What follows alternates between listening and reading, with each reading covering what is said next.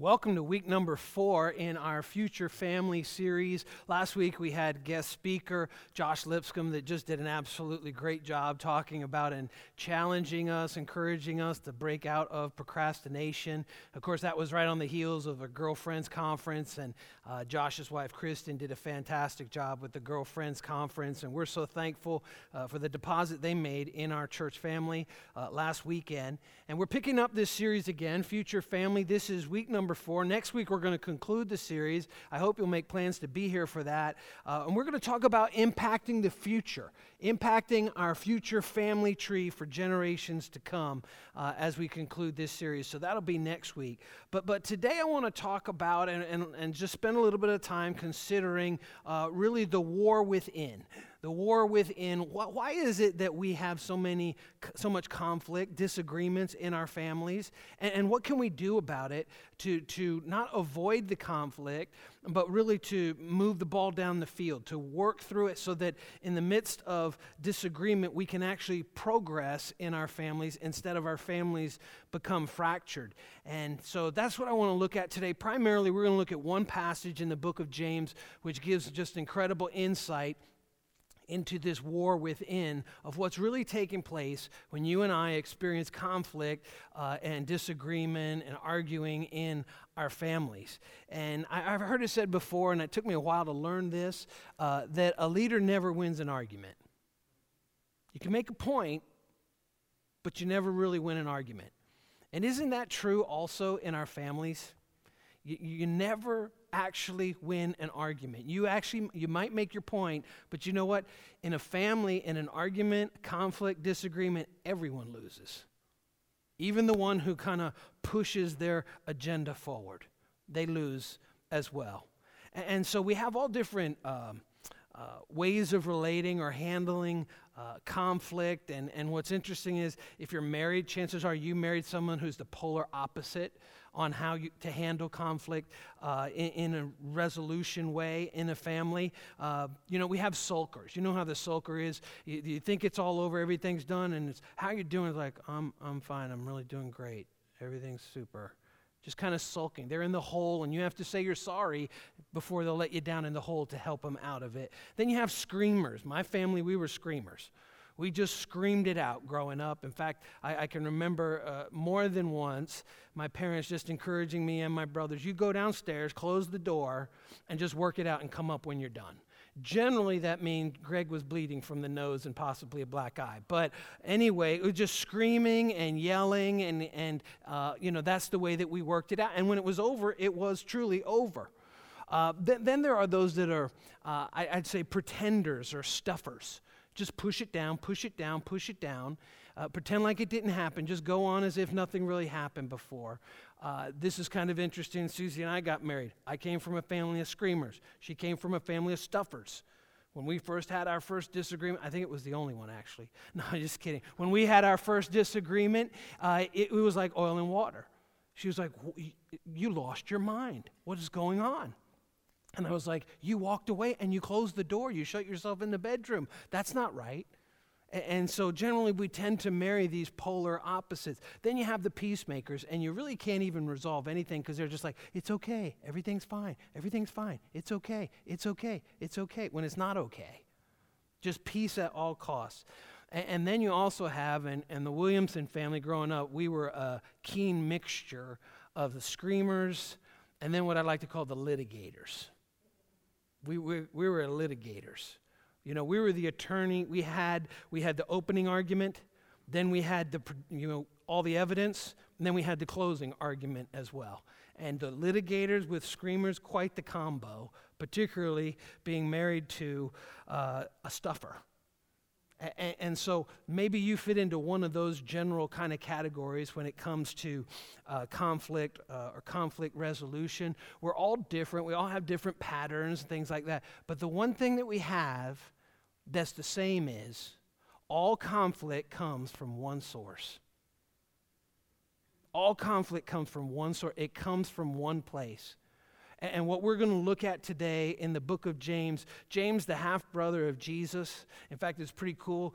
Pastor Josh Lipscomb taught out of the book of James last week, and here we are again. It's a real practical book written to Christians, so important to remember that. It's not written to those that don't know Christ, it's those who do, about how we're supposed to live life together and work out life together. And so we're going to be in the book of James today, and what we're going to find is God gives supernatural wisdom and insight to James into why all conflict happens, all problems happen, and what the source is of every single conflict. And I know you may think, well, the source is my wife, or the source is my child. The source is, that spawn of Satan that lives in the house with me. That's not really the source of conflict according to Scripture. So what is the source? Before we look at it, here's kind of the big idea today. Are you ready? Here we go. As long as you blame others for your happiness, you'll always be unhappy. See, as long as I say, I'm unhappy because my spouse is not doing what I want, my child is not doing what I want, I'm unhappy because of someone else, what they did to me or what they didn't do to me, someone else in the family. And by the way, everything we're going to look at today pretty much applies across the board, but we're applying it to the family as we're looking at our future family, charting a course for a better future of our families. As long as you blame others for your unhappiness, you'll always be unhappy, because no one can bear the weight of that.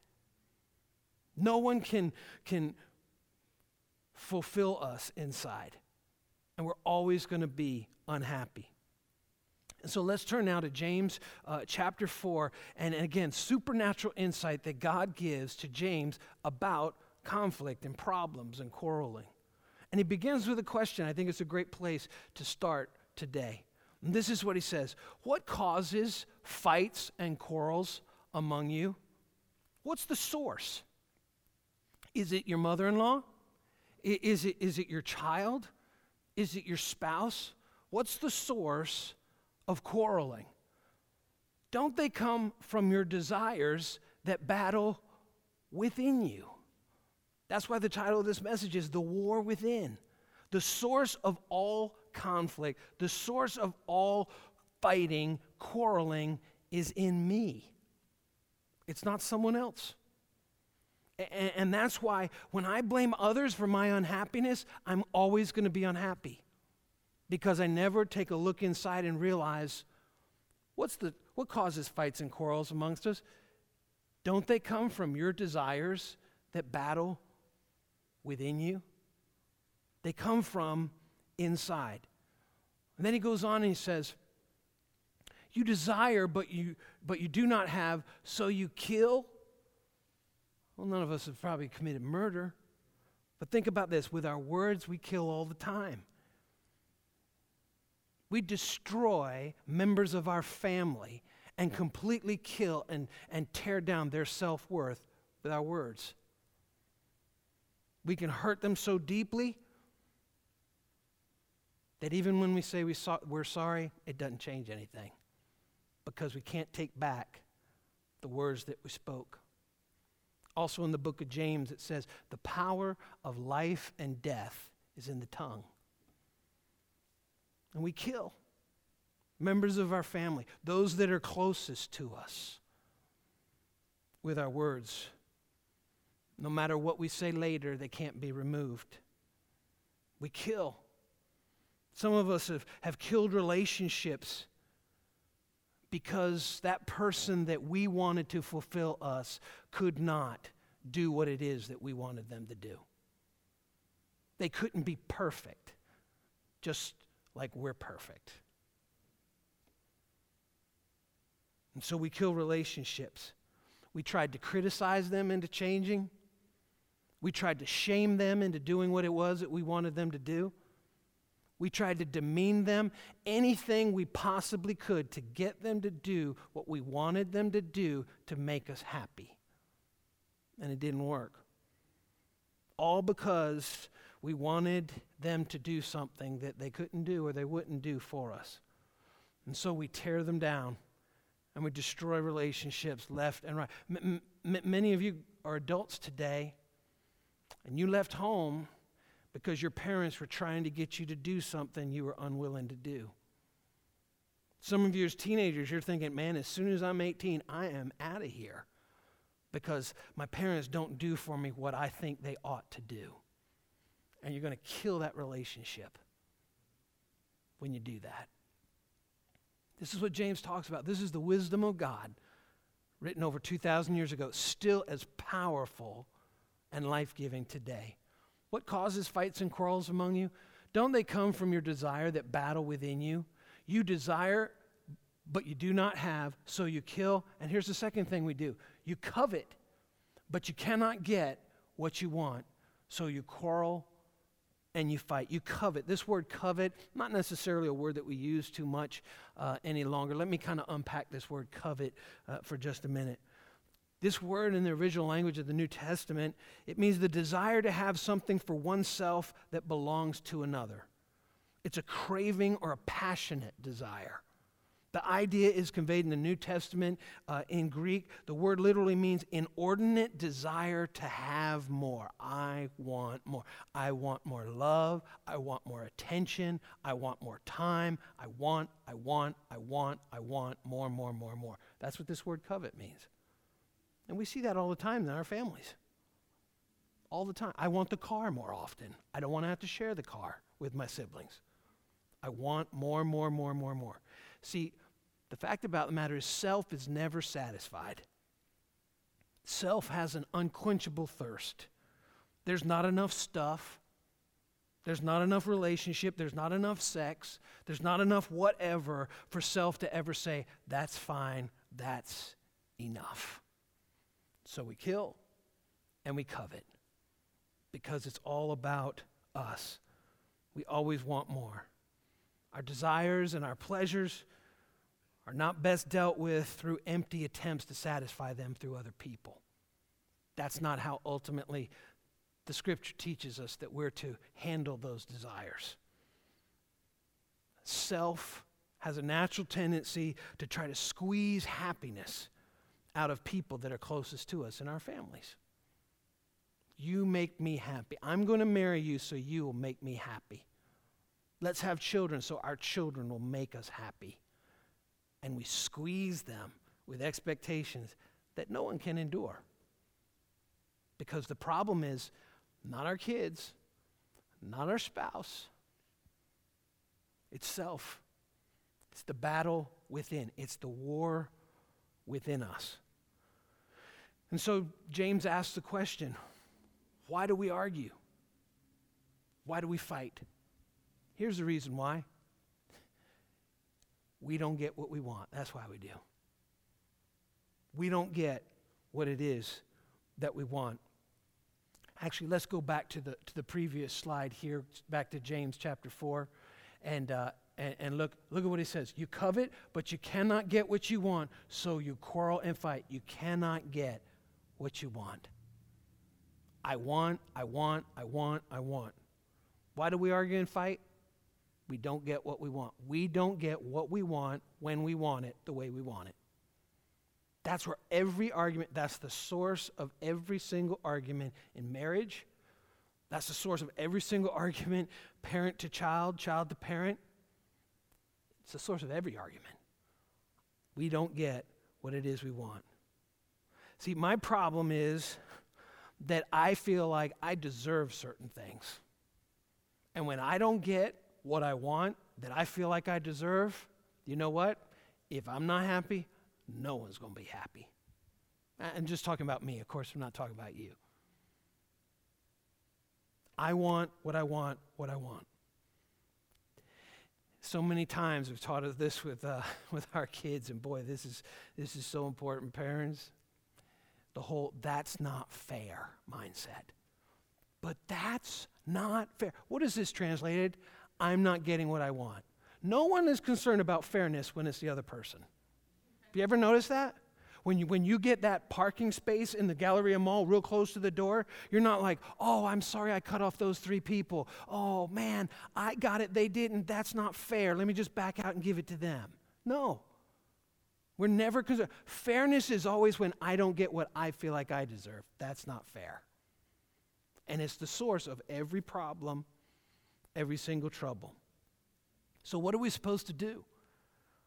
What are we supposed to do? If you're a Christian, what are we supposed to do? If you're not a Christian, if you're not a follower of Christ, I'm not sure what you're supposed to do, because this is really directed toward those that followers of Christ.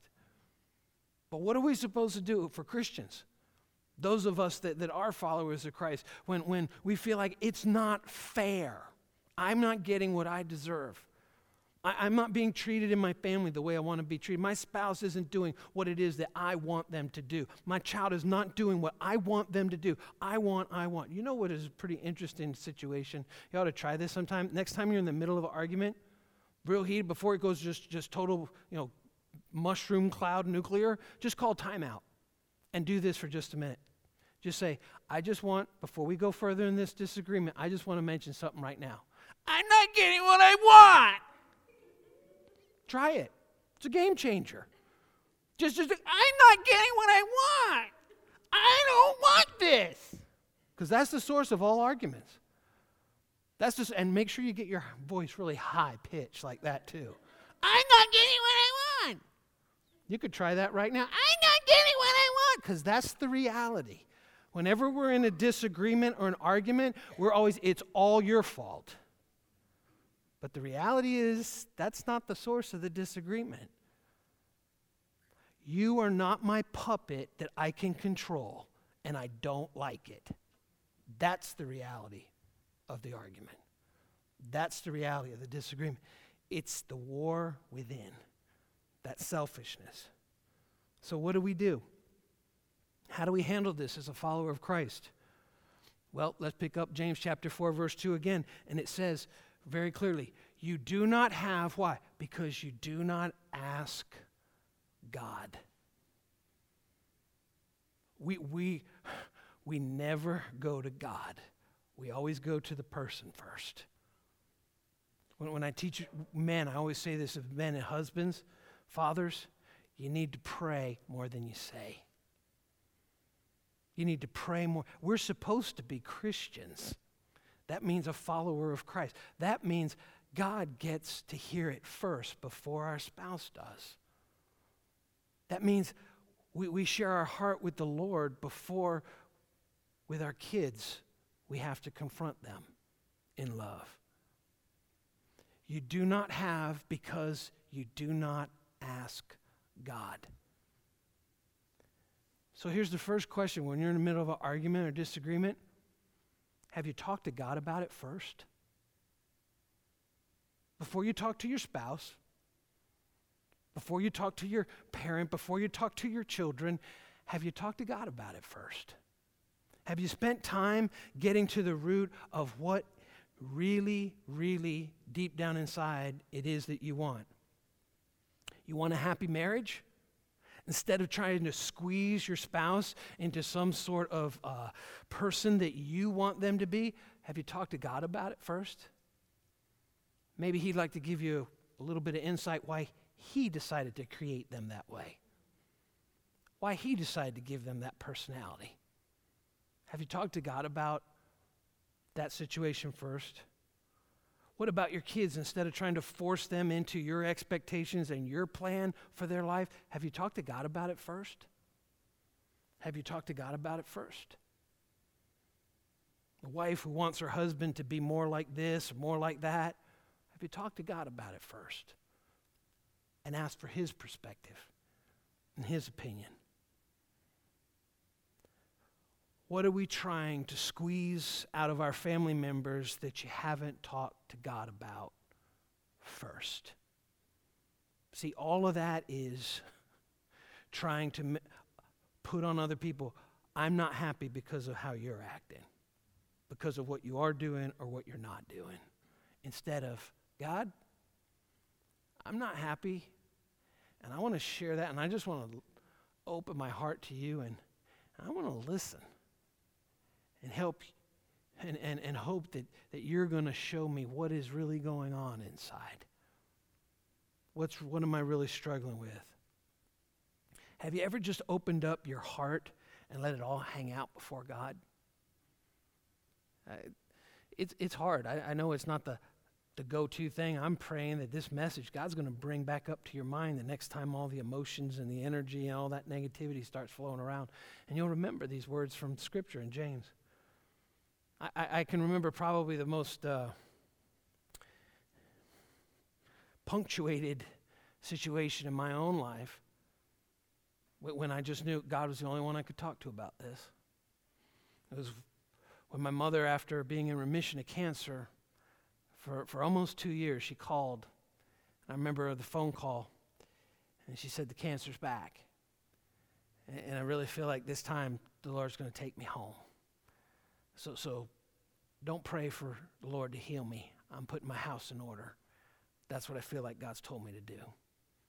I remember I hung up the phone, and I was upstairs in a house we lived in at the time, and Susie was on the phone downstairs. Came down the stairs, and she looked at me, and she said, you want to talk? I said, not to you, I don't. I need to talk to the Lord. She said, all right. I remember walking into the backyard and just pacing back and forth. And I said, God, don't you do this. Don't you take my mother from me. Don't do it. And just blowing it all out. Opening my heart to the Lord. And you know what he said? I'm going to take her home. I'm going to take her home, Greg. And you go ahead and cry. And you pound your fist in my chest. And you pull my beard if you need to. But one day you'll laugh again. And I'm going to be with you. And I'm going to get you through this. See, I had to have a talk with God saying, this is what I want, and I'm not getting what I want. And the Lord had something to say. Greg, this is what I'm doing. And there's something bigger, a lot of things bigger going on than you realize. Trust me. We're going to get through this together. What's on your heart is important to God because you're important to God. You have inestimable value in the eyes of the Lord. That's why Jesus died. That's why he laid his life down. That's how valuable you are. That God loved you so much that he gave his son. That if you'd only believe in him, and receive him, that he paid the price for your personal sins and my personal sins, we'd have eternal life and we'd be forgiven. What's on your heart is important to God because you're important to him. I love how C.S. Lewis put it. He put it this way. God cannot give us happiness and peace apart from himself because it is not there. There is no such thing. There's no such thing as happiness and peace apart from God. And that's why our relationships keep messing up. That's why our friendships keep blowing up. Our family relationships keep blowing up all around us because we're trying to squeeze our happiness out of other people. And God says, you can't find it. Peace and happiness is only found in me. And then he goes on and says in James chapter 4, the next verse in verse 3, when you ask, you do not receive because you ask with the wrong motives, that you may spend what you get on your own pleasures. You ask with the wrong motivation. When I was walking around, pacing around the backyard, I didn't care about anyone. It was just me. It was just, I don't want this to happen. I'm not getting what I want. Motivation was wrong. The motivation was wrong. It may be God's will not to give us something that will lead us down perhaps a harmful path. We need to learn how to take no for an answer from God. I can remember saying that to our kids when they were little. Honey, you just need to learn how to take no for an answer. So many times as a grown-up, as a man, I've had to learn to take no for an answer from the Lord as well. Because I'm not getting what I want when I want it. It's not going the way I want it to. God's not following my 5-year plan the way I laid it out. We need to learn to take no for an answer. So I know what the pushback is now, as we're talking about this. Here's the question. If God won't give me what I want, why bother? If God's not going to do what I tell him to do, why bother? Doesn't that just sound crazy when you even hear it? If he's not going to give me what I want, why bother? It's inside of us. It's that war within us. And James just goes on and talks about that. Here's the reason why. If God won't give me whatever I want, why bother? Here's the reason why we still need to go to God.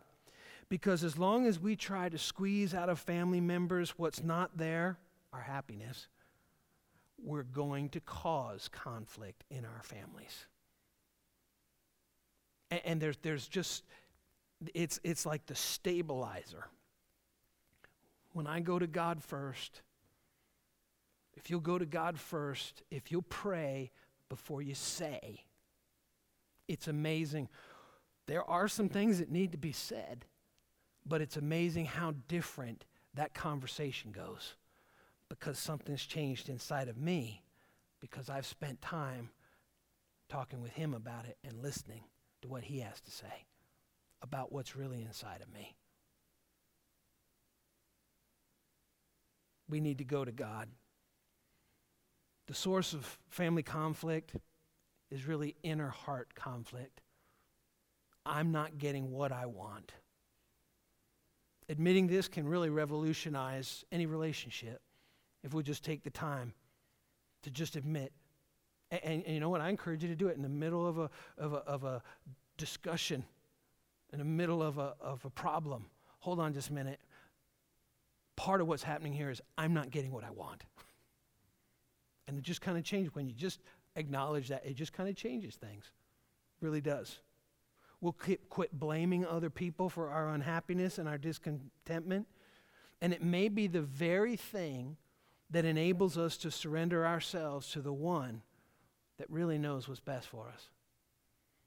So real quickly, kind of a summary here in James chapter 4, verses 1 through 3. He shows us three prayer problems. Three prayer problems. What is it? One is not asking. We just don't even go to God at all. The second is this, asking for the wrong things. I want God do this. This is what I want. The third one is asking for the wrong reasons. Three problems in prayer. Maybe one of these reasons or all three are the reason why we struggle so much in prayer. We don't go to God first. We ask for the wrong things, or we ask for the wrong reasons. God, I want you to follow my agenda instead of like, you're God. Maybe I should get on your agenda. So just a few questions as we close. Do you talk to God first before you talk to your spouse? Before you talk to your kids? I'm not saying don't talk to them, but do you talk to God first? I think that's a real practical step as we go from here today. When you do talk to God, what do you talk about? Do you only ask for things that will satisfy what you want? Or do you seek God's approval for plans you're already planning on carrying out? If you and I will go to him first and not just talk, but also listen, as James says, go to him first, ask for the right things, and ask for the right reasons.